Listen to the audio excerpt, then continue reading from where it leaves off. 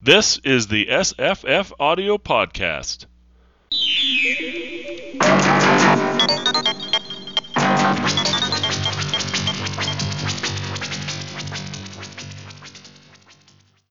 Hi, I'm Jesse. Hi, I'm Julie from Forgotten Classics. Hi, I'm Rose.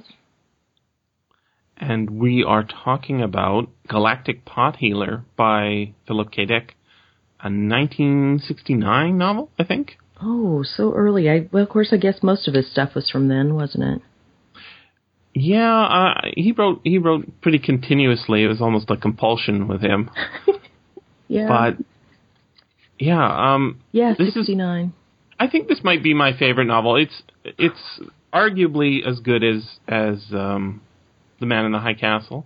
I haven't read all of his stuff, but this is one I really enjoy. And you guys read it recently, right? Yes, for the first time. And this is because I asked you which novels of his I should try, because I've read some of his short stories, and you recommended 3 different ones. And I think you might have said this one was funny or something. Or I think that just the premise was funny. It's hilarious premise. Which is of the, the Lovecraftian kind of monster that's living at the bottom Cthulhu. of... What? Yeah. Cthulhu is his name in Lovecraft. Yeah. He lives at the bottom of the Pacific Ocean. He's an elder god, and he has malign desires on the earth or something like that. There's a story by Lovecraft called The Call of Cthulhu, right. and in that story, it's like something like Cthulhu lays dreaming, dead and not dead at the bottom of the Pacific, and in his city of Relay, the sunken city. And, you know, I don't think there's a lot of ties between Philip K. Dick and Lovecraft, but this one certainly is more of a tie than it's never mentioned, it's never even hinted at, but it seems to be like... Oh, my word. The Glimung is kind of a god, right? Well, and also when you said dead and not dead, that explains so much in this book about what's happening at the bottom of the ocean in his city instead of a cathedral, which is what this book has.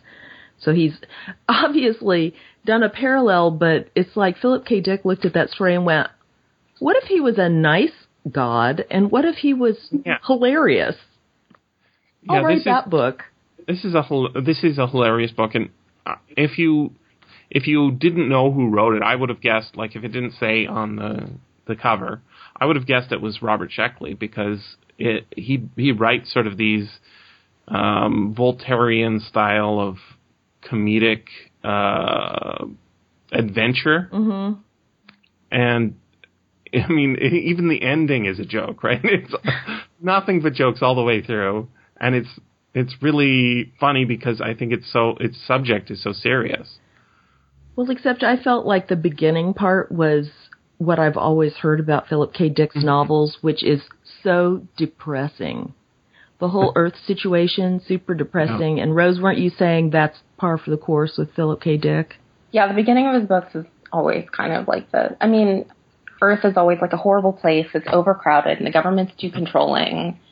And people are always kind of reduced to a machine-like state of being. Yeah. The thing that struck me, I guess I listened to it twice this week, and the thing that struck me the second time was everybody in this book, from beginning to end, is almost suicidally depressed. Some of them are literally suicidally depressed. Mm-hmm. But even the Glimung is suicidally depressed at some times. He's still got, sort of his bright sides, but he talks about when he feels depressed and he feels that all his energy is gone. And well, the other thing that's interesting is what's brought out again and again, and I never thought about whether to apply this to the Glimung, the Lovecraftian creature. Mm-hmm. Sorry about the dogs barking. It's okay. But is that everybody's afraid of failing. Everybody is paralyzed by this fear, which defines the fact that they cannot move, and therefore they're depressed. Sounds right. It's also, interestingly, there's a lot of, if you talk about it like a high school teacher would be saying, I want you to map all the themes in the rising action, or like that. The one thing that I would point out that I think is really sort of, it's an existential book. It's this, it's all that. It's also about the value and importance of work. Mm-hmm. He's the best pot healer on earth, which is a hilarious job to begin with, right? But also he has no work, and that's what's so depressing to him. He's got he's a divorced, failed marriage. The only thing that's fun in his life that, is enjoyable in his life is something that's pretty small, which is, the game he plays. And I think that's one of the most memorable things I could recall about it was the game. But the game is also so depressing in a way. Totally depressing, because, right? It's kind of an interesting game, but it's so trivial and unimportant. It's clever, but not uplifting, right? You do not, and you can see it in the other people too who play the game. They're all in menial, sort of cubicles like he is, unfulfilled, trying to get through the day by wasting as much time as they can. And that, by the way, totally reminds me, like, this is about our society with people on Twitter and people on podcasts, right? This is not an irrelevant book, even though it was written, in 1960s. It's totally relevant for the internet age, I think. Oh, yeah. When he gets on the ship at first, and he's talking to, I can't remember his girlfriend's name, Molly Yoye. All he talks about, like, all he can think of to tell her is about the game. Mm. And it's so trivial. She keeps ignoring him because she doesn't care, because it's just some stupid game. But he keeps bringing it up again. Because it's the only thing he's got. That's something I see in another writer as well. There's Richard Matheson. Whenever I read one of his stories, there's always this... a lot of the characters are depressed or at least isolated from other people and making that human connection. And we see that in this one as well, but they will often try to have conversations with other people about subjects that they think they're interested in. And the other people will be at best polite, but not really care. And that happens in the early scene when he is playing the game. He calls up somebody in the Russian embassy somewhere in Russia, the wheat board or whatever it is, and says, I've got a good one for you, right? And he says, wow, wait, listen to mine first. And it's like, hey, you should listen to my podcast. Yeah. My podcast is more interesting than yours.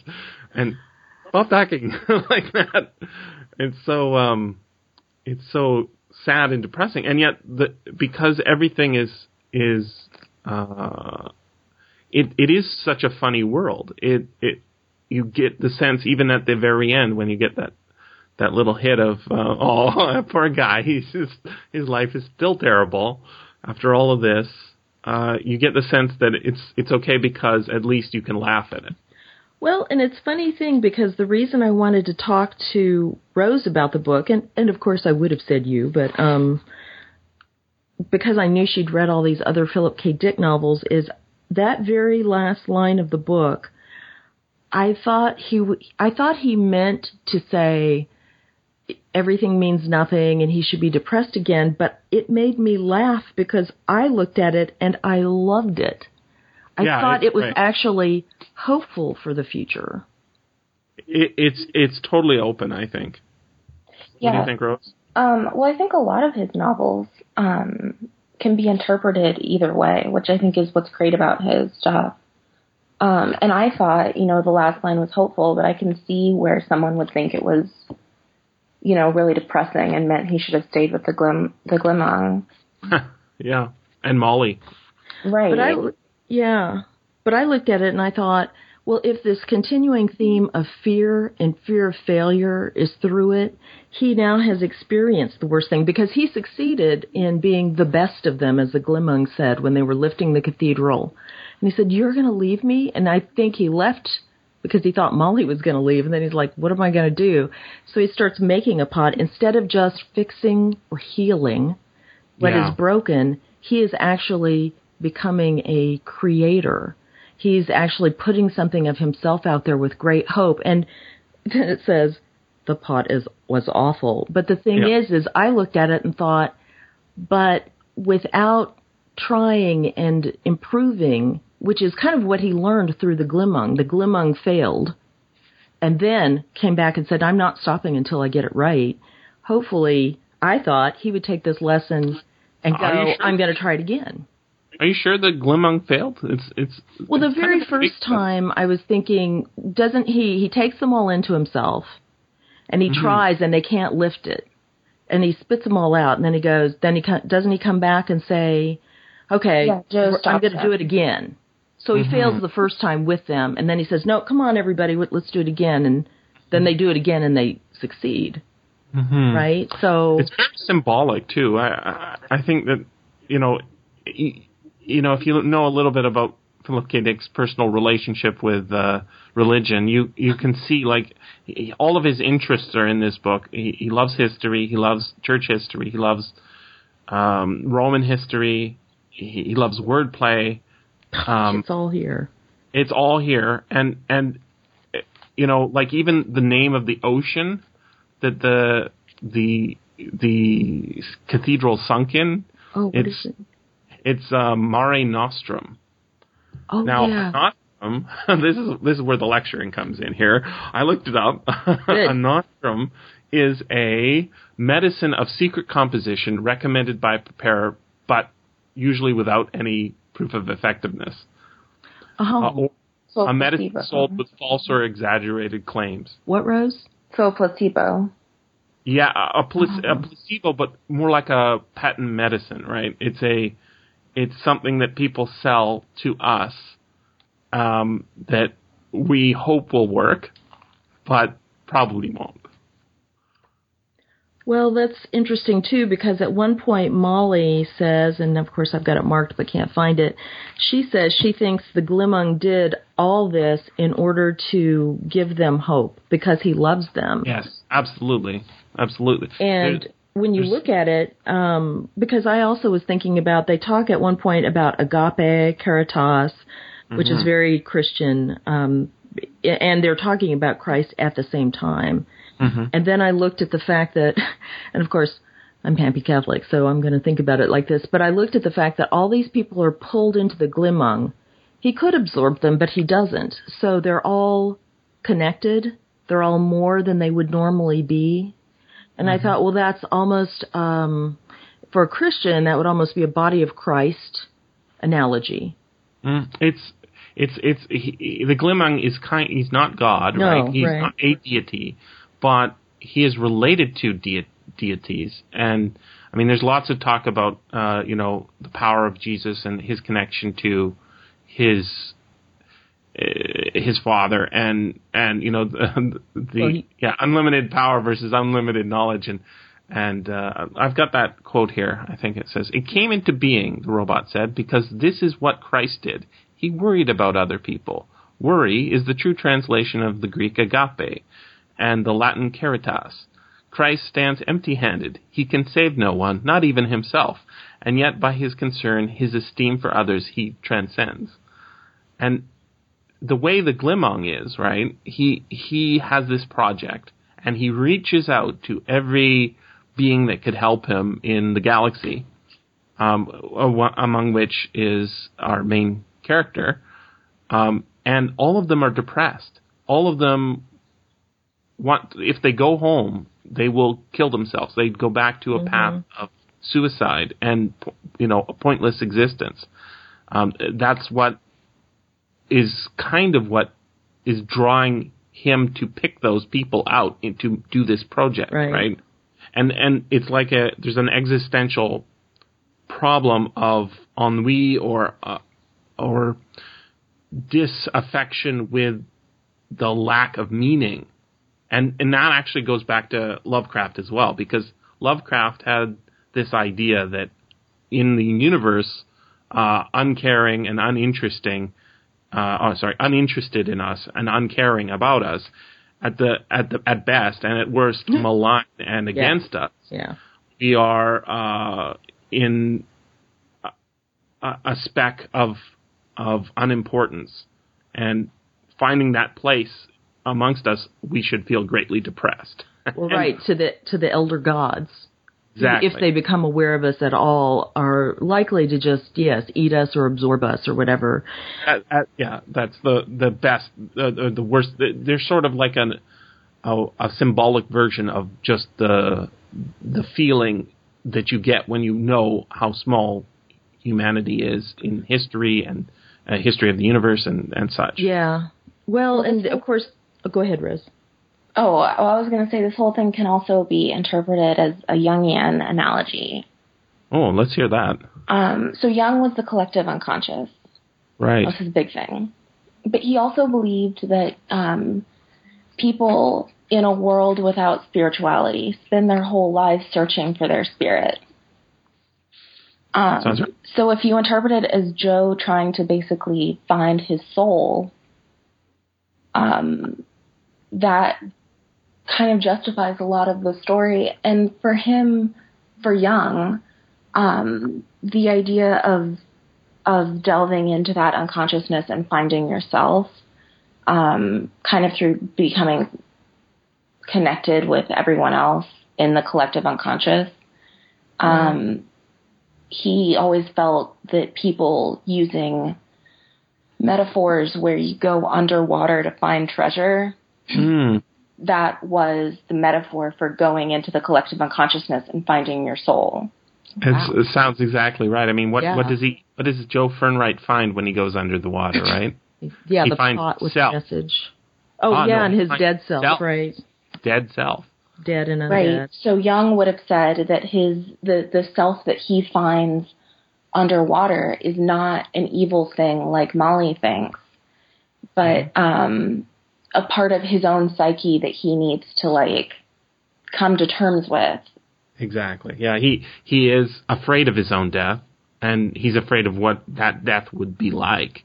And this, when he describes the feeling, what the lifestyle of that corpse. It's your own corpse, she says, right? Mm-hmm. Read this part here. It's so good. It's your corpse, Molly said. You understand, time down here is simply not... It's blind, he said. Its eyes have rotted away. Gone. Can it see me? It is aware. How does she know this, right? Mm-hmm. It is aware of you. It wants... And then she thinks that it's a black Glimung version of him, right? Right. It's his negative self. And that's an interesting thing. But when it talks, it has this horrible story that it tells, right? It says, let me see if I can find that part. Okay, here. It says, it extended a decomposed arm towards Joe. We too, it became silent. Then, and by degrees, drifted away. But it isn't so bad. I have a box I've made. It helps protect me. I get inside it and put up a barrier where the entrance is. And very few of the fish, the really dangerous fish, get in. And what that is it's a coffin, right?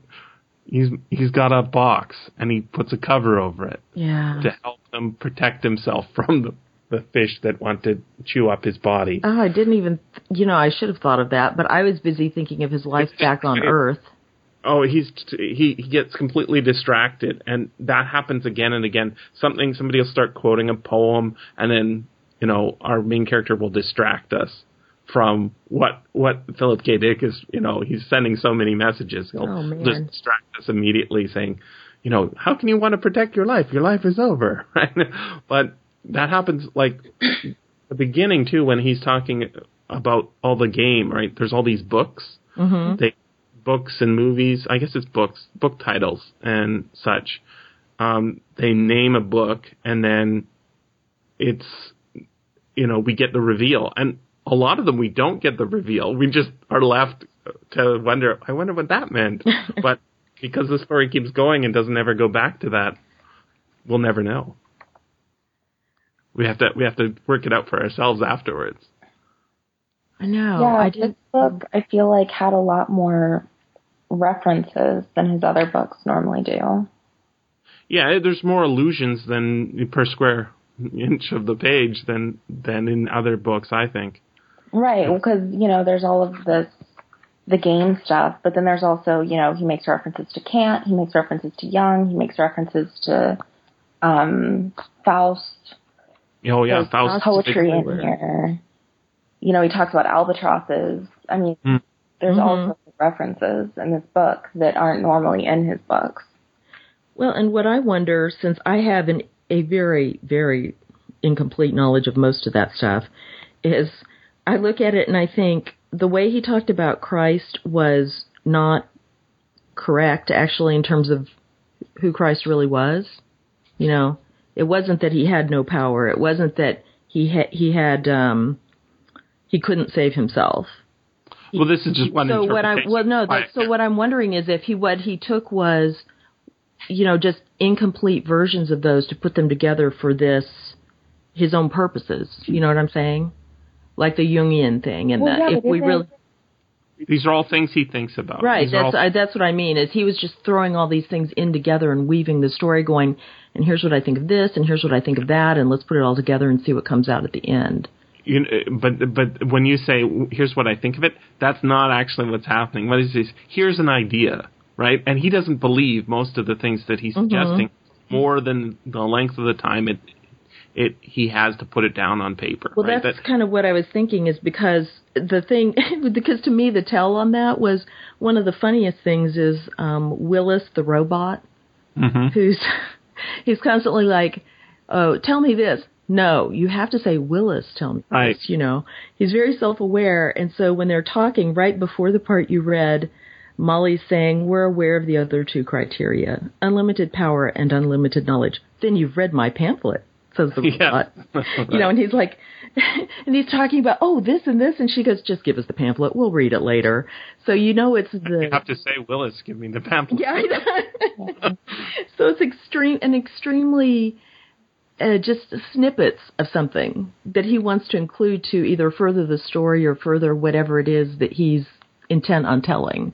It's, here's the pamphlet form, which is probably incomplete because most pamphlets can't cover anything as deep as Jung or Kant or Faust or whatever.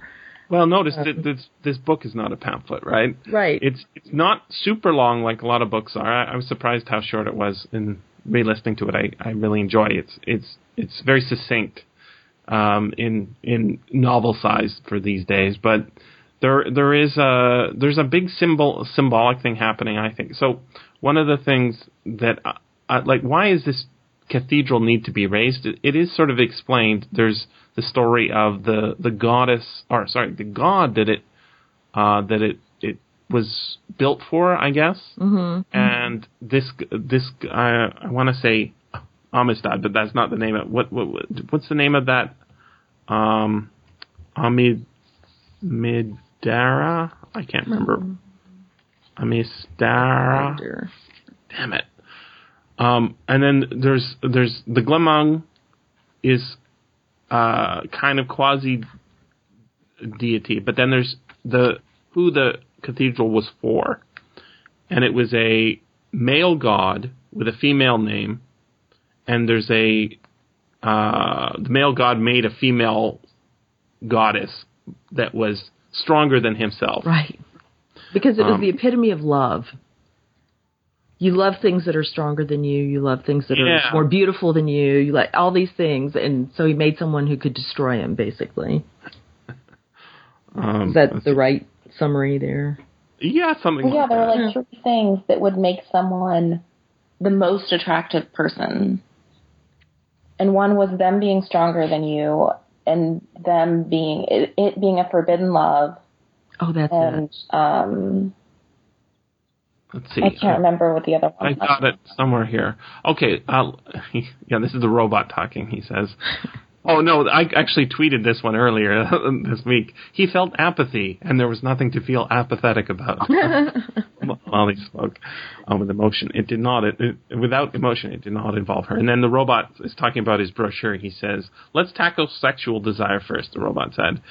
As is well known, the most enjoyable form of sexual love is that which pertains to incest. It's like, what? Okay. I know, as is well known. It's a fundamental taboo throughout the universe. The greater the taboo, the more sheer excitement. Hence, Amalita, that's the name of the god, created his sister, Bor-El. The most exciting aspect of sexual love is love for someone evil. And it's like, what? Okay. Someone who, if you don't love them, you would abominate them.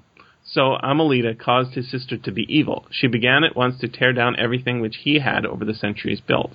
And then it says how, in order to make it even better, he made her more powerful so that he would be defeated by her. And it's like, okay. This is actually him sort of reading into Old Testament. I mean, this is, it's even in, I think, the book Jacket talks about how it's sort of, if the Glimung is a god, he's the Old Testament God, not the New Testament God. Mm-hmm. And so there's this idea of God the Creator, creating, and what is he creating for? And so all this stuff about Heldscala being a fallen thing, and it must be raised back up. Well, I was thinking, it's a cathedral, right? That's what it is. But what is a cathedral, essentially? It's church. Right, a place of worship. But the church. Right. Actually, it's the main church for an area, yeah. But also, it's the church, as in it's Catholicism. Philip K. Dick was very interested in religion, and he often would become fascinated with them and join them and, and then leave them. And that's what happens in this book. We've got a bunch of people coming together for a project, like a church raising, basically, yeah. Right? And most of them continue on with it, but like Philip K. Dick, the main character, he leaves it, even though probably it was a better idea that he not leave, but he leaves it and tries to do his own thing. The only other person who comes with him is a bivalve, right? Like bivalve. Right? There's a lot of sea creatures in this, sea aliens in this story. Yeah.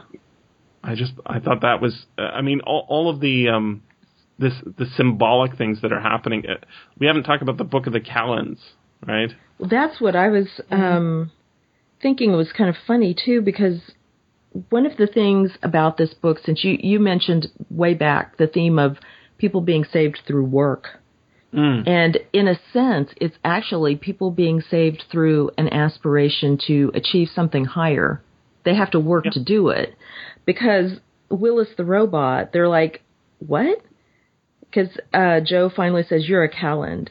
And the robot doesn't answer. And he says, and your pamphlet is the Book of Kalends. Right. And he says, not exactly. Meaning what? Mally demanded sharply. Meaning that I have based my various pamphlets on the Book of the Kalends. Why? Joe said.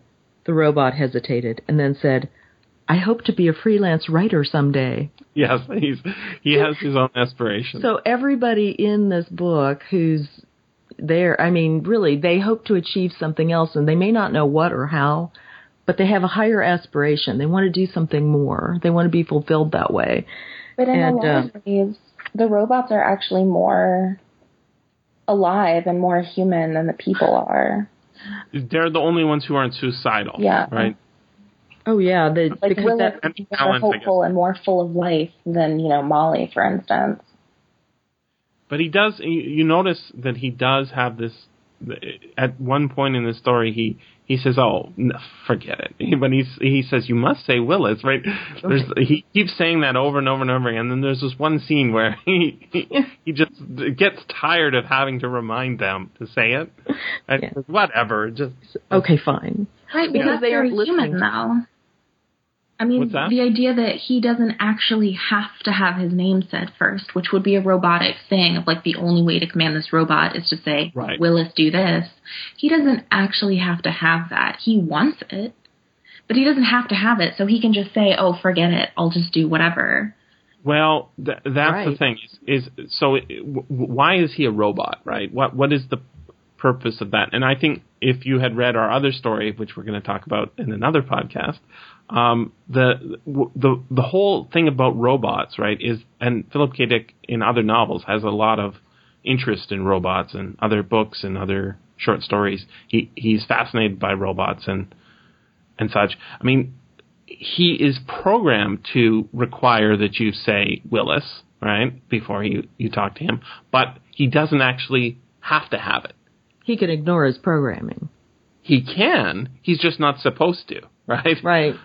He has to tell you how to interact with him, and yet he could ignore his programming if he wanted to. And that is fascinating because it's like, I was in Costco the other day, and somebody said to me while I was there, I was taking a picture of something, a price, and I was texting it to my mom, my disabled mom, who needs to know what the price of something is. So I texted to her, and the person in Costco says to me, "You can't take pictures in here." I said, "I just did." What she means is Not supposed to. And I say, your policy is inhuman, right? It's an inhumane policy. Mm-hmm. She thinks maybe I'm gonna spread the prices online. All I want to do is make shopping more convenient, right? But she could disregard the policy. She just chooses not to because it's her job not to. Well, and go ahead. I'm sorry. And that is our essential thing, right? We have we are supposed to do things like buckle your seatbelt, and we say things like buckle your seatbelt. You have to buckle your seatbelt. And after a while, it becomes a habit, and we sort of stop thinking about it. But we could choose not to. And this whole book is about whether you have a fate or not. The robots are supposed to follow their programming, but they really don't have to. And that's why he says, I have desires to be a writer, right? He doesn't just do this roboting thing, right? He has his own thing. I have my own life. That's right. Well, and it's funny because we can fall so easily into that robotic way of thinking in terms of thinking of other people just not as people. And I realize this is taking a big leap because I just watched this movie last night, The Best Exotic Marigold Hotel. Oh, I heard that one the other night. My mom was watching it while I was Legoing. It was much better while you were Legoing. I love that.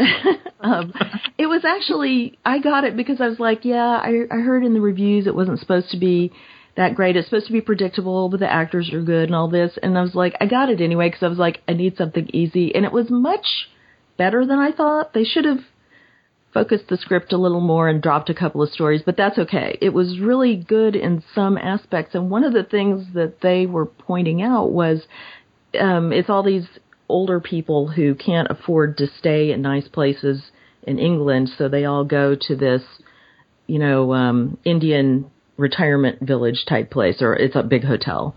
And of course, they get there, and one lady, Judi Dench, she still doesn't have very much money, so she needs to have a job. So she goes to work for this call center. And it makes a very clear point that before she leaves England, she gets a call from someone who's insisting that, or she's trying to find out what's the difference between Wi-Fi and wireless. And it's all these things that your parents or somebody who's not used to computers don't get. And the person on the other end, who you can tell is Indian, is going, well, I have to talk to the main person who holds the account. She's like, he just died. My husband, he just died. And the person's like, I'm sorry, I can't go off script. I'm not even listening to you. And it was very robotic.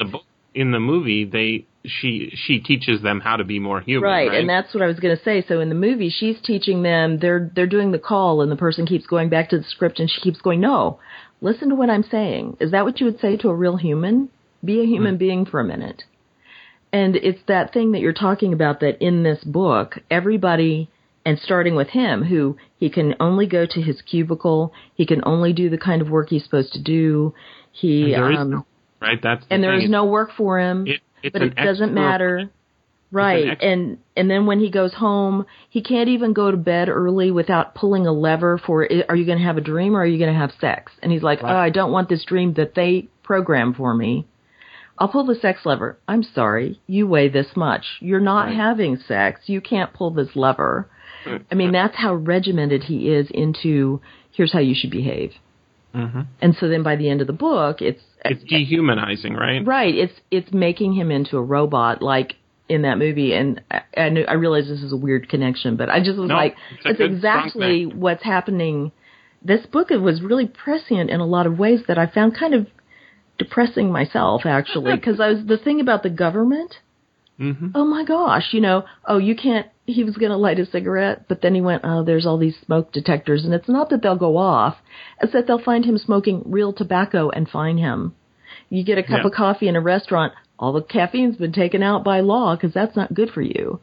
And so they're micromanaging the little details of your life to such an extent for your own good.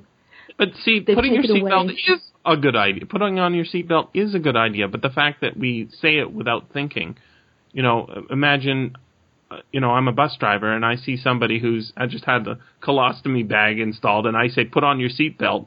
That's not the best thing to say to that person. But if you follow the rules like a robot does, right, you end up being inhumane. And we have these rules so that we can interact with large numbers of people, theoretically, as a very convenient and efficient way of dealing with a mass society. But it is inhumane not to be full of agape and caritas and worry about other people. Mm-hmm. Well, it's a very good connection I think you're making. Oh, thank you. Yeah, because it's to apply it in the right way. It's to know when the rules apply and when the rules don't apply. There's a scene that I think everybody would have laughed at, no matter what religious or non-religious persuasion you are, because it sort of encapsulates the problem of the book. It's when he's at the spaceport. I was going to say airport, but he's at the spaceport waiting for his airplane to come or rocket to come, whatever it is. I'll read this section here. And this is actually in a movie called THX 1138. If you've seen that, I've seen that. Of course, I think Rose has seen that too, right? Yeah. It's much more depressing in that movie. Everything's much more depressing in that. Oh yeah, it was so forward thinking. It was super depressing. Yeah, it's kind of like we did We by Yevgeny Zamyatin. It's kind of like that. It's kind of like 1984. Right? It's kind of like everything. It's a very good synthesis of many dystopian things. But I wanted to read this section here. He says. Seated there in the waiting room of the spaceport, seated upon an unpleasant plastic chair, everything, his world is plastic, right? Mm-hmm. It's kind of our world, too. Joe heard rocket motors winding up. He turned his head, saw through the great window an LB-4 rise upward, shaking the building and everything in it. And then, in a matter of seconds, it had gone. Nothing remained. I love his sentences where he says, it had gone, comma, nothing remained. Right? It's all gone. Yeah. And he reminds you how depressing that is just by the extra few words saying the exact same thing. He says, I gaze across the silence of the marshes, he thought, and out of them, mysterious and wild, pops the sound of giant vehicles. He's quoting from something, right? Mm-hmm. I don't know what that is, but I gaze across the silence of the marshes. That's going back to another earlier poem I think he's quoting from. Getting to his feet, he crossed the waiting room to the Padre booth. Seated inside, he put a dime into the slot and dialed at random. The marker came to rest at Zen. Tell me your torments, the Padre said, in the elderly voice marked with compassion, and slowly it spoke as if there were no rush, no pressure. All was timeless. Joe said, I haven't worked for 7 months, and now I've got a job that takes me out of the soul system entirely, and I'm afraid. What if I can't do it? What if, after so long, I've lost my skill? The Padre's weightless voice floated reassuring back to him. You have worked and not worked. Not working is the hardest work of all. That's what I get for dialing Zen. Yeah. Before the Padre could intone further, he switched to Puritan ethic. Without work, the Padre said in a somewhat more forceful tone, a man is nothing. He ceases to exist. Rapidly, Joe dialed Roman Catholic. God and God's love will accept you, the Padre said in a faraway, gentle voice. You are safe in his arms. He will never Joe dialed Allah. Kill your foe, the Padre said. I have no foe, Joe said, except for my own weariness and fear of failure. Those are enemies, the Padre said, which must be overcome in a jihad. You must show yourself to be a man. A man, a true man, is a fighter who fights back. The Padre's voice was stern. Joe dialed Judaism. A bowl of Martian fatworm soup, the Padre soothingly intoned. But then Joe's money wore out, and the Padre closed down, inert and dead, or, anyhow, dormant. Fatworm soup, Joe reflected. And then he goes to the cafeteria. That might be the best advice of all. Yeah. I love the, have a nice bowl of soup. He just dips into every thing looking for the solution, and the society, right, on this horrible earth, right, where the things are horrible not because of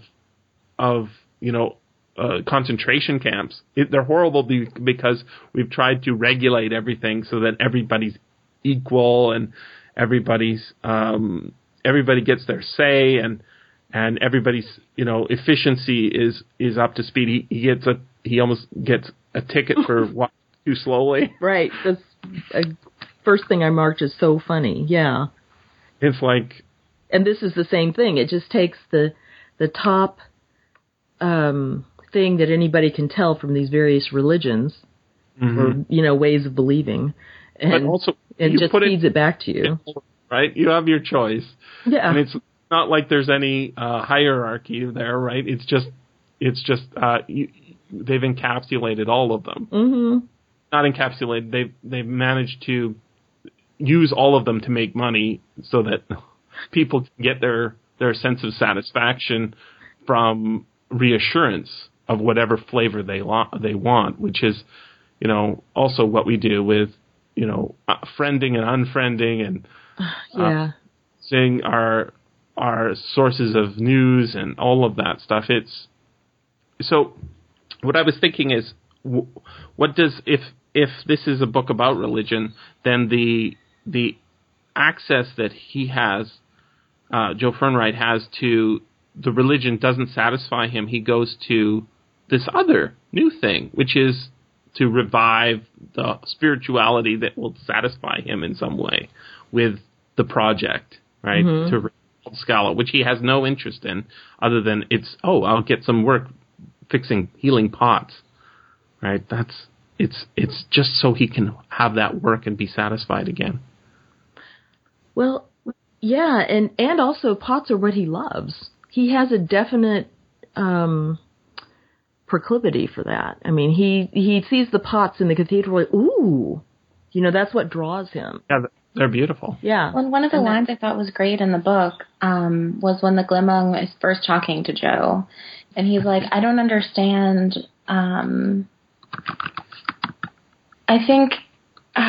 He's like, I don't understand, like, you sit here and wait for work and you complain because you don't have it, but I don't understand why you didn't just go to the museum and break all the pots.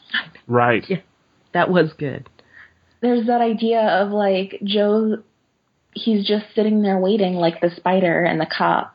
Right. Exactly. That's the symbol that comes again and again, right? Yeah, but he's not doing anything. He's not searching for meaning. He's waiting for it to find him. And if the Glimung hadn't come, he would, like the spider in the cup, just die because there's no way a fly or some sort of spirituality or meaning in his life could find him where he is.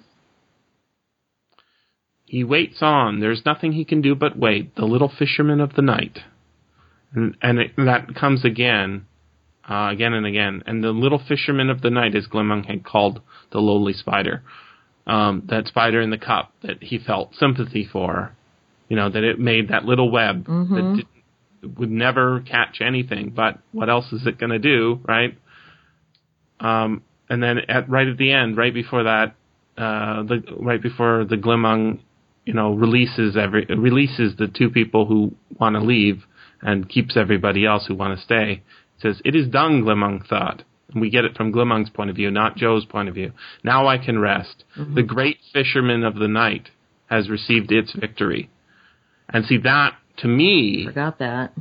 To me, that is why it's not a defeat. He's not defeated in the project, because it's not by achieving the victory that he is victorious. It's by doing, right?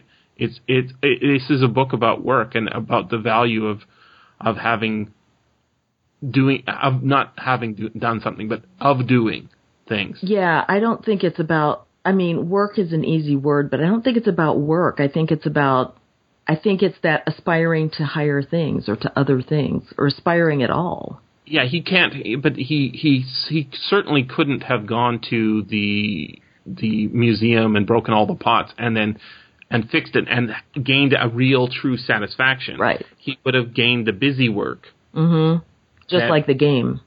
And the game, I mean, as fun as the game is to read about, I think we would get sick of this after a few weeks or a few months of exchanging it and say to ourselves, is this all there is? Which is right? Why I avoid Twitter, actually. It's a good reason to avoid it, I think. Yeah, and there are lots of traps out there. His relationship with society is actually in the opening quote from D.H. Lawrence. Oh. Which is, and I was truly afraid, I was most afraid, but even so honored still more, that he should seek my hospitality from out the dark door of the secret earth. Right. And that's from a poem, Snake, that D.H. Lawrence wrote about, the whole thing is about a man's encounter with a snake that comes out of the ground, and he knows that it's a poisonous snake, it's gold versus black, which he talks about in the poem, but, there's a part of him that's been trained by society that says, you need to kill this snake. If you're a man, you'll kill it. It's dangerous and bad. But there's another part of him that's just his more natural, untrained self, like his gut feeling about the snake, that he loves this snake, that there's something great and wonderful and mysterious about the snake. He really likes having it around. And in the end, he does kill the snake.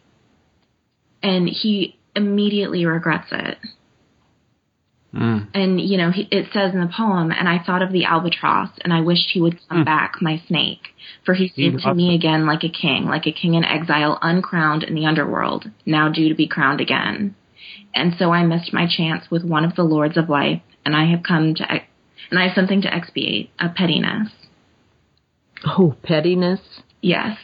And it's funny that they actually mention the albatross, which, of course, was it the Rime of the Ancient Mariner? Mm-hmm. Yep. Where the albatross is good luck, and once they kill it, it becomes bad luck. Because in... the Black Glimung, right? Right. Well, Joe actually says in the novel at one point that he should have come... It's when he comes in his true form and breaks through all of the floors into the basement. Oh, yeah. And Joe says he should have come as an albatross, which I thought was really strange because, it is a symbol of bad luck now. But look at the poem, it's like, it's a reminder of like, well, it was only bad luck once you kill it. And then later he comes as a bird. Mm-hmm. A huge bird. Although Joe thinks it's an eagle, maybe. It's one of the things Molly says is he always manifests himself as a symbol of the sea, right? Yeah. And even when he first communicates with Joe Fernwright, right? He sends a bottle with a note in it up through his toilet tank. Well, and then isn't he in the washing machine when Joe's in the basement? I mean. Yeah. Which I thought was hilarious without knowing about the sea at that point. And I had connected that with the spider because that's where I think of spiders being in basements. But so that's also got water in it. But somewhere, didn't Joe find when he was down there at the bottom with that cathedral, wasn't there a giant snake carved down there? I don't remember. Or did I make that up? A cobra? There is there's the Black Cathedral as well as the Black Glimung, and one of the things that I noted the second time listening this week was when they are down there, they see the bones of a Black Glimung, and Molly tells Joe about she's lived on Plowman's Planet before. Mm-hmm. We can spend hours just decoding all the words, but I think there's something there too. Crumbles and such, all these things. But this black glimung, it's directly stated that the bones of this black glimung look like the bones of an ark. Yes. And I thought, that's the symbol, right? It's the symbol for the surviving of the destruction of the deluge. Mm-hmm. It's a glimung is a thing that saves everyone who is worthy, and the glimung calls to all these people on all of these planets to come and be saved. And that's not Old Testament ark, is it? It's a New Testament ark. Right, because everybody from all the places gathered together. That's Christian. It's not that they're good or bad. It's just that they're beings, and they are in distress. And the glimung is actually, it says, is it malign? No, it's actually the opposite. It's trying to help everybody. It may not know that it's trying to do that, but it certainly is. All of the people it calls to, all the aliens, the bivalves and the mollusks and Molly and Joe Fernwright, they're all suicidally depressed and happy to be whisked away off of their planet, pushed away, right? They all think that maybe that the glimung has even informed the police that they're, going to be given all this money so that they get into trouble and have to leave, right? Right. He's really forcing their hands so that they can't not do it. Yeah. Molly says, I think Glimung planned this undertaking to save us. I think he saw us all, the futilities of our various lives, and where they were leading, and he loved us because we were alive. And at one point he tells Joe, there is no small life. All life matters. That's why it's the great fisherman, right, and not the little fisherman of the night. Yeah, right? And he did what he could to help us. The raising of Hellskalda is only a pretext. All of us, and there may be thousands, are the real purpose of this. I wanted to point out that the name of that goddess, the god who is the temple, and I've lost the... It's Amelita, I believe. Amelita. So if you look that up, it's I looked it up because I try and look these things up. It's hard work. Oh, really? Work, yeah. Mm. Well, and see, I was wondering, Hellskalda, that sounds like something Norse. It does, doesn't it? Yeah. I couldn't find that one, but... I didn't look anything up, so... Philip K. Dick is always constantly reading and picking things up, and I mean, I don't think you can underestimate the levels of interesting things that he's packed in there, because every time you start looking at it, you can find these connections that he's... I mean, the Kalends, right? Mm-hmm. A calend it comes from... It gives us the word calendar. Isn't that Roman? It's Roman. Yeah. And it's the way the Romans back then, they didn't have a good calendar like we do. It's sort of organized, They had to calculate what the days of the month would be like. And so they would, at the beginning of, I guess, every new month, they would calculate the days and then inform the people in the same way that Calends is like a publication. The Roman priests would make this thing, and that actually would tell you when your taxes were due and when your debts had to be paid and stuff like that. So it's like, it's the unavoidable thing, right? Death and taxes. Well, and also the Ides of March, is that why... I would guess so, that would have come from the Kalends or something, or a prediction for that particular person, I guess Julius Caesar at that point. But yeah. Okay. Oh, that's so well. Yeah, this book even... Oh, go ahead, Rose. Oh, no, go ahead. I was just going to say, rereading it, I was thinking I might have to actually buy this book instead of just get it from the library, because it's very rich. Also, super funny. Very, very rich. But and super funny. Yeah, worth rereading. So go ahead, Rose. Yeah, I was just wondering if anyone had any thoughts. I mean, he makes so many allusions to Faust throughout the work. And I think what's interesting is that he only ever talks, there's this thing where he says Faustian man striving upward, never satisfied. Glimung is like Faust in certain respects, unlike him in others. And I thought it was interesting that he said Faustian man striving upwards, never satisfied, but nowhere in the book does he ever talk about the one thing everyone knows about Faust, which is that he made a deal with the devil. Yeah. Right. And that's how he got his power. And it's weird because at one point he talks about Faust in the sense of a creator, as someone that cleared the marshes or something. And I just didn't know if anyone had any explanation for why such a big omission, I guess, in the Faustian story. I don't know much about Faust, and I haven't read it, but I can tell you that the connections within, the way he's described in the book, the Glimung and everyone has to confront their evil or bad self and overcome that. And the Glimung goes down into the ocean and fights himself, right? And wrestles with himself. Yeah. And whether he's going to win or lose is a subject of debate. And the only one who says, I'm going to stick it out here is Joe Fernwright.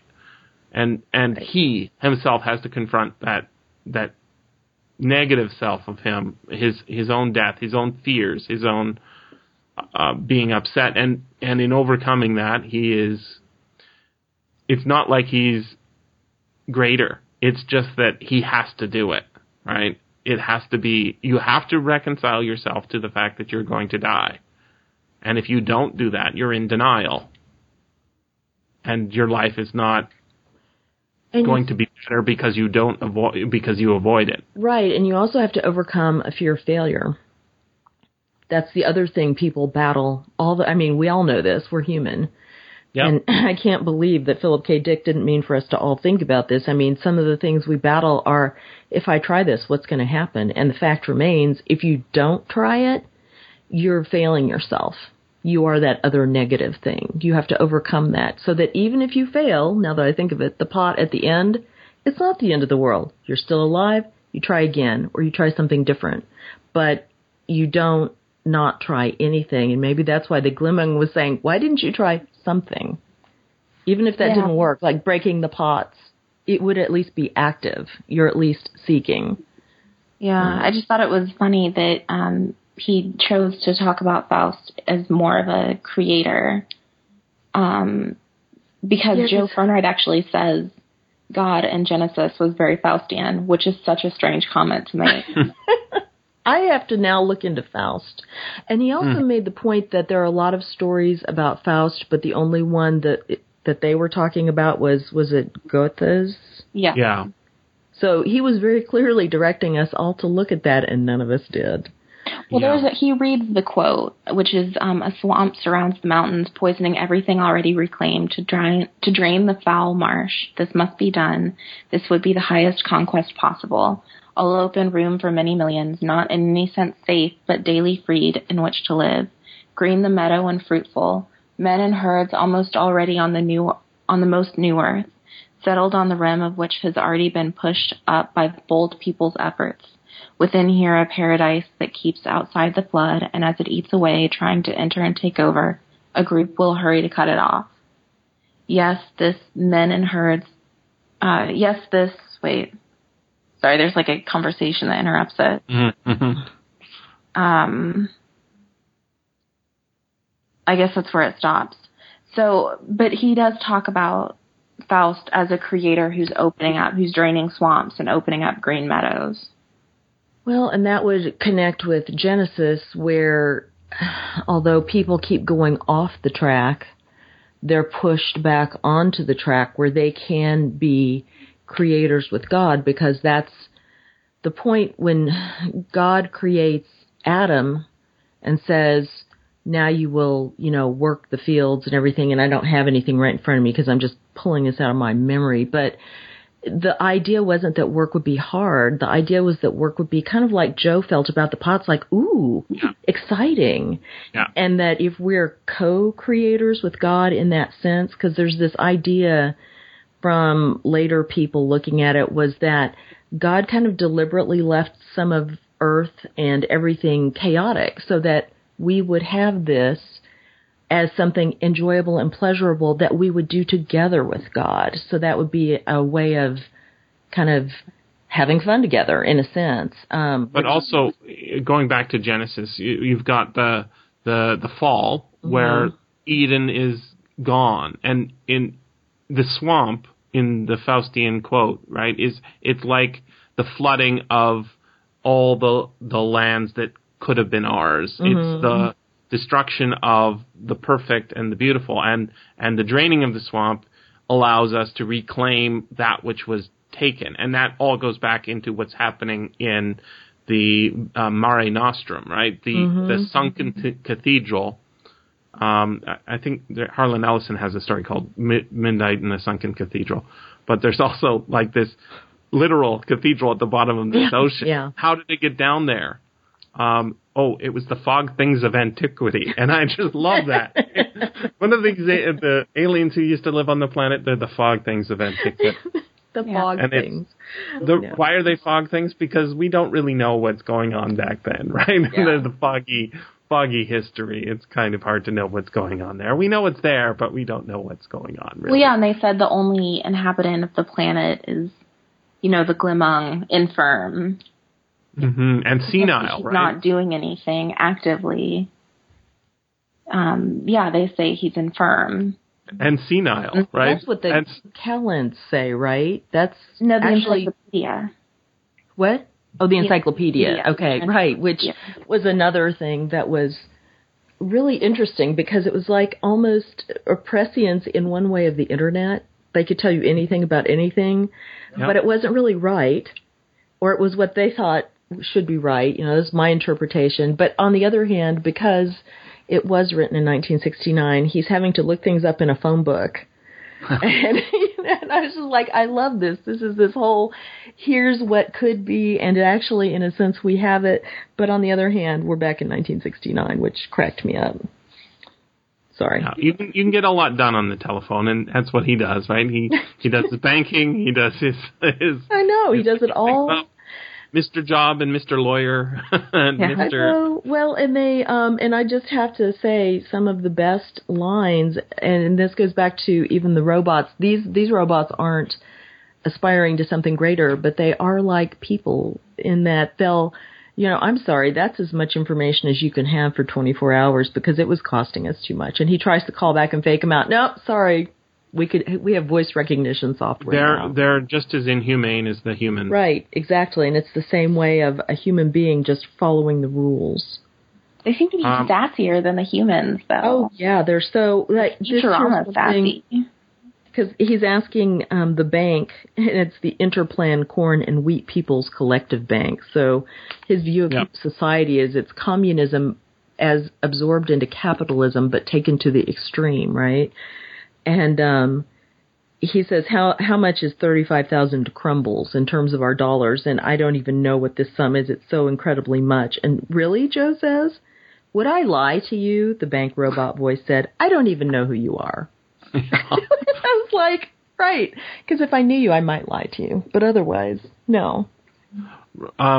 There's not that. I mean, there's 20 robots. We only get the name of Willis, right? He's their sort of personal robot, I guess, for Molly and Joe. But a lot of other things are alive, right? The telephones and such.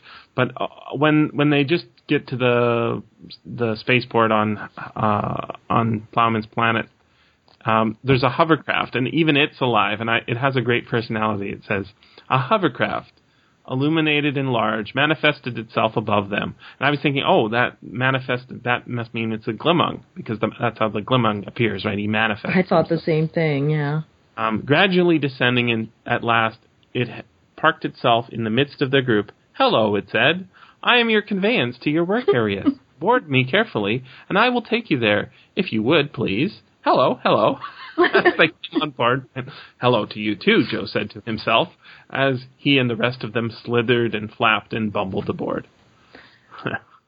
It's like, this is a nice robot, right? It's very polite. It enjoys its work. Oh, yeah. It's like a stewardess or whatever. Hello, or flight attendant. Yeah, sorry. Exactly, yeah. The other thing I was thinking, though, is about the Callants, the Book of Callants. it was, in a sense, it was like the Bible, where a lot of people could look at it and go, well, this means you're going to die if this happens. And when they notice, what it is, more. That's not really what it says. It says something that you could interpret that way, but what happens is Joe dies to his old self, in a sense, and is made into something else, because it just says you'll be greatly changed, or so. I was trying to find it, and I didn't mark that part. And I thought that was really interesting, that everybody was very sure about what it meant. And really, if you looked at it in context or read carefully what it was saying, there's a lot more indefinite quality to it.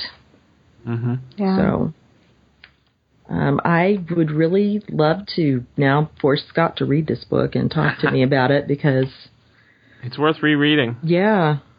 There's a lot in it. Yeah, that he could listen to us, and then we could take it the next step.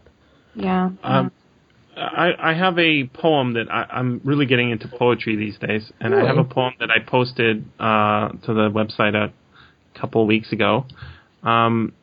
And I wanted to. It's actually a prose poem. It's like a little short story that's sort of poetic, and it's by Lord Dunsany. It's about writing, and it's also about work and about the meaning of existence in the face of your small place in the universe.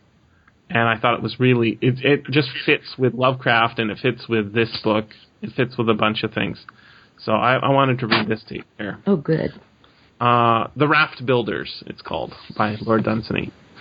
All we who write put me in mind of sailors hastily making rafts upon doomed ships. When we break up under the heavy years and go down into eternity, with all that is ours and our thoughts like small lost rafts float on a while upon oblivion's sea, and oblivion is capitalized. They will not carry much over those tides, our names, and a phrase or two, and little else. They that write as a trade to please the whim of the day, they are like sailors that work at the rafts only to warm their hands, and to distract their thoughts from their certain doom. Their rafts go all to pieces before the ship breaks up. See now oblivion shimmering all around us? It is its very tranquility deadlier than tempest. How little our keels have troubled it. Time in its deeps swims like a monstrous whale, and like a whale feeds on the littlest things, small tunes and little unskilled songs of the olden golden evenings, and anon turneth whale-like to overthrow whole ships. See now the wreckage of Babylon floating idly, and something there that once was Nineveh. Already the kings and queens are in the deeps among the weedy masses of the old centuries that hide the sodden bulk of sunken Tyre and make the darkness round Persepolis. For the rest, I dimly see the forms of foundered ships on the seafloor strewn with crowns. Our ships were all unseaworthy from the first. There goes the raft that Homer made for Helen. That's it. Wow. That makes me think of Gilgamesh. It does. And notice Gilgamesh is one of the stories that, it's almost gone. It's almost gone. We can still see it. Most people don't read it. Right? Right. But if Rose hadn't told me about it, I wouldn't have ever been interested in that Robert Silverberg version. And I wouldn't have heard you guys talking about it if you... Oh, it all's intertwined. Yep. Oh, thank goodness I took that horrible, horrible class. Yeah, you said that teacher was awful. Yeah. What I was going to ask, though, since I haven't read his other novels, and both of you have, and Rose, especially you, have got really into them at one point. You probably did, Jesse, since you love Philip K. Dick. Is this, Rose, you said was his most whimsical? Is it also... I'm sorry, what, that you've read? That I've read, yeah. Is this... most whimsical novel, I would say, yeah. One of his... And, Jesse, you said it was short, so is this shorter than most of his books? I thought they were all brief. They're all pretty short, yeah. Okay. Yeah. Like, later on, he gets some really long-winded things. In the 70s, he can be quite long-winded. Oh, he had a publisher then. Early stuff that's not science fiction, that's realist stuff is a little bit longer. Yeah, I haven't read those ones. I haven't either. He wrote a lot of books. And they looked longer. Yeah. And there's the newest one is the exegesis, which is his basically, what do they call that? A common book, where you write down everything that's happening and all the thoughts you have. I think that's what that is. Yeah. That would probably kill me. I don't think I'm ever going to read that. There's so many other things I'd rather read that are sort of more put together and more. The wonderful thing about this book is that it is a piece of art, right? It is complete. Mm-hmm. It has that great ending. It has all these thoughts going on in the middle. It has a great beginning. And putting it all as a whole, it is something that you can appreciate and love.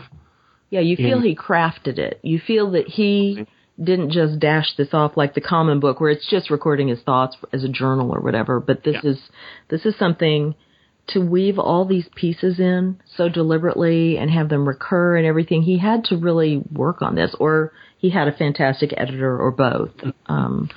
But Rose, so you said though that what's your favorite of his books? I really love A Scanner Darkly. It's a good book. It's a really good book. And I prefer his books. I don't care as much about how well the plots are constructed as much as the ideas he presents in them. Mm-hmm. So I loved A Scanner Darkly, which was kind of introspective. And funny. And humane, right? Well, all those things. There were some funny moments. I think the subject matter precludes it from being a hilarious book.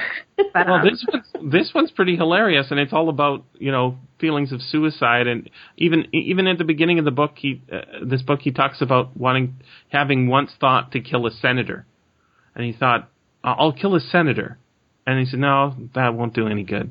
It won't change things. Because he just has to change things, right? And people who are suicidal, this is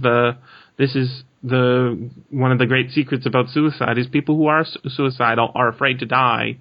They do put themselves in jeopardy of killing other people so that they can not have to deal with it, right? Yeah. They try suicide by cop, it's called. Oh, right. Well, here's the thing. This book was humorous, but the first time I read it, that humor, only the most broad parts of humor really came through to me, like the Padre in the booth, because I was busy being so depressed and horrified by this guy's life and the situation on Earth, and then kind of confused by, I was just trying to grasp the storyline and go on through. And it was on the rereading because I could relax some. I knew what was going to happen, and I could really take in the smaller portions of it. Now, a lot of that's probably because of how I read. I read fast. I tend to not catch all the details. That's my own flaw. But that's why I was so surprised when I was rereading it. I was just laughing my head off the whole time. So A Scanner Darkly might kill me. Rose, it is much more depressing, don't you think, than this book, Scanner Darkly? Yes, definitely. Yeah, it's pretty depressing, but there's also something closer to home about it, I think, and I think he obviously intended it to be that way. But the whole thing takes place on Earth, and very personal to him, I think. Oh, definitely. The drug use. I do know that much about it. A dedication or an author's note or something where he talks about all the his inspiration, friends. I guess, of all of his friends that died from drug use. Oh. Yeah, it's not so much about his own abuse of drugs. It's more about how it, they're just not good for people. They bring people to a bad place, and yet ironic.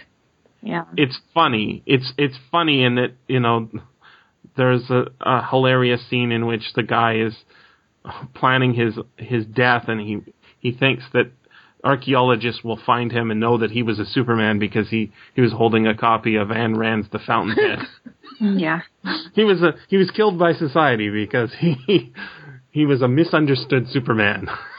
That's why he's dead in this bed 1,000 years in the future. Also, the thing I think is interesting is this book, even though it ends on a line that I thought he meant to indicate failure, I didn't take it that way, and Rose said I don't think he meant it that way necessarily.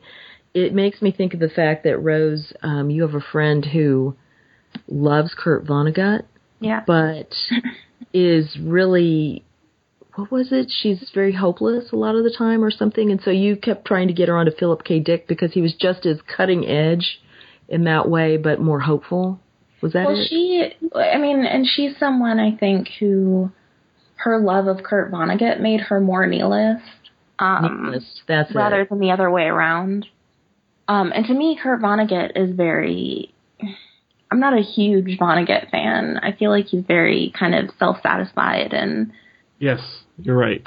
He's not really interested in questioning the world around him as much as he is about making funny little comments and thinking how clever he is. I watched that adaptation of Harrison Bergeron yesterday, and that story has always disturbed me in that it isn't attacking a problem that we really have. Mm-hmm. Our problem is not that we're trying to make everyone equal. It's by pulling down everybody who's greater. And so the point that it seems to be making is like some sort of whack job libertarian idea that we're all going to be brought to the lowest and the stupidest point because of I don't know, like disability legislation or something like that. And that doesn't seem to me the kind of problem that we're really facing in government oppression these days. Is that, I mean, the nanny state idea that I guess is popular occasionally, it doesn't seem to be trying to repress people's natural abilities to, be excellent in whatever endeavor it is. So that right. The problem that he's tackling seems to be a non-existent one, and his solution to it seems to solve nothing. And yet it's very popular. He is a extremely popular writer, and I don't find anything really beautiful in what he writes. Yeah, and the only time I've read Vonnegut actually was for class in high school. We had to read Cat's Cradle. Mm-hmm. And I think I was the only person in the class who didn't like it. So obviously, his work has appeal. I just felt there was kind of a hopelessness about his books that was kind of disturbing in the fact that he didn't seem to mind. There was no solution, but he didn't care that there was no solution. His solution was to write the book and say that there's no solution. Which is to be clever, yeah. Right, and to present it all as kind of just a joke about everyone else. It's it's kind of like a trite thing to you say, look, we're all screwed, haha. And I say, oh, isn't it horrible? We're all screwed. Well, at least we have each other. Right, which doesn't really help. I mean, if that's all you've got. And that's why Philip K. Dick, I avoided him for a long time because when I was in class in college, I had to read The Man in the High Castle. I took a science fiction class, which was super cutting edge at the time to do that. Mm-hmm. But I found it so depressing, and the teacher didn't really help delve into a lot of the deeper themes. And I might not have been able to hear him if he did at that point. But then I read, the short stories, which are very simple, but I love. And then this book made me go, oh, I see, Rose, why you were saying that about Kurt Vonnegut versus Philip K. Dick, because he's not opposed to a hopeful idea. He's willing to throw everything out there, kind of throw it all at the wall in his artful way and say, what sticks? There is something better. What is it that you find that's better? It's because he actually, in the end of this book, he doesn't condemn the people who stayed with the Glimmer. No. Those people have achieved something greater and more satisfying as a unit, and they still maintain their individualism. Well, but Joe is capable of doing great things himself also. And even in his novel, there's kind of a setup for the idea of them staying with the Glimmer as being acceptable because of the idea of pot healing. Because of all of these shards not becoming, kind of glued together, but actually healed into the original pot. Oh, mind blown. I never even thought of that. Yeah. Did he lay that out there for us, or is that you? Pieces are missing. Like, he can't do it. If there's one piece missing, the pot won't be healed. And in the whole collective unconsciousness idea that's there. So it is kind of an acceptable choice that he presents. just made that whole book different for me. Thank you. Mm-hmm. I don't know what covers you guys have on your copies. There's the one that seems to be the most common has a cathedral and then a bird. Right, that's what I have. The dark bird and the red sky and the little earth. Oh, mine's blue, and it's got like a ceiling, like a shot from the floor, like looking up at the ceiling of the cathedral, but it's only got like the shape of it. Like the ceiling has fallen through and is missing. Oh. And then there's like lightning in the sky. Interesting. And this one, the cathedral has some faces in it. The one I like the most is, that's a really nice one. That's the original hardcover, I think, with the bird and the cathedral under the sea. My library book. And there's a really fun one that I like. I like the things that are not as symbolic. You know, I like really obvious, like, show me what it looks like. Show me the rocket ship. So there's one that has basically a sea monster that looks like, a squid or octopus coming out of the ocean, and in the background is a cathedral coming up out of the ocean. And it's like, it's right there. It's in your face. This is what he looks like. The Glimung. When you're reading the book, what he looks like is always changing, right? Yes. And the one thing that I haven't talked to you about, that I've talked to other people about, is how the way the Glimung manifests himself in the world is much the way I think that you, Julie, see God in the world, and the way I guess Scott does too, right? And I think Rose probably. Probably Rose too. I don't know. In the washing machine, you mean? Well, no, like he could be there. Laundry. Just doesn't show himself in his true form, right? Right. Even when he shows himself in his true form in the hotel, and he falls 10 floors to the cellar, right? That's probably not even his true form, because they say he knew he would fall. It's what they expect, so he does it kind of almost as a joke. But he does, because it makes them laugh, and it makes them. I mean, it's not. There's no concern about having killed all the people underneath them in the hotel, right? So right. It's because that's not. There was nobody killed in the hotel. That's why it's not there. And there's no concern about his own dignity. Right, the check is going to be in the mail in the morning to the hotel for the damage. Right. Yeah. Well, and also the thing of, like when he's at the hotel terminal or spaceport terminal, and he's smoking a cigarette, and he says, Joe says, well, can't they tell? And he goes, no, and evidently they can't see me either. Could you order me? You can't order the fat worm soup. Yeah, could you order me a bowl of fat worm soup? And so it's that idea that he's connecting and thinking of God and thinking of the Glimung, there's no concern for his self-dignity because he doesn't worry about that. He knows who he is so securely. He's more worried about connecting with the people, and the people in a way that they understand. Oh, you're the Glimung. And sometimes he manifests himself as like he has a secretary, and they send, notes or memos or, communicates by letters. But one of my friends who read the book, his favorite part is when a bottle pops up out of the ocean while he's, they're waiting for the fight to happen. Right. And he says, don't lose faith.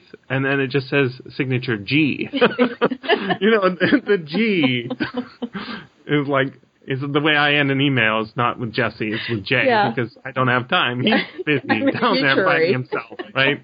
He doesn't have time. Well, yeah, and the idea that, he's fighting his black self, but he still has time to send hourly updates, or he lets them know, like, I'm going to send hourly updates on this.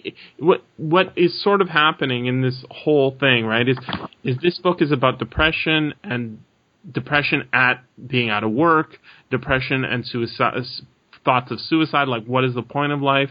And what the Glimung does is he says, look, I'm just like you, except I'm bigger and vaster, and I have my own black dog I need to fight, or black Glimung I need to fight, and it's depression, but I'm going to let you know I'm going to be okay. I'm going to try my best, and I feel low sometimes, but we can all, if we work together and we struggle on, we might be able to raise this cathedral, get this job done. Right. They the relationship. There's no racism between the mollusk people and the insectoid or arachnid people, right? They're all happy to be with each other and get the project going. And it's kind of a business, but it's also right. I love this book. Yeah, it's great. It is a great book. This has been the SFF Audio Podcast. Please join us at www.sffaudio.com.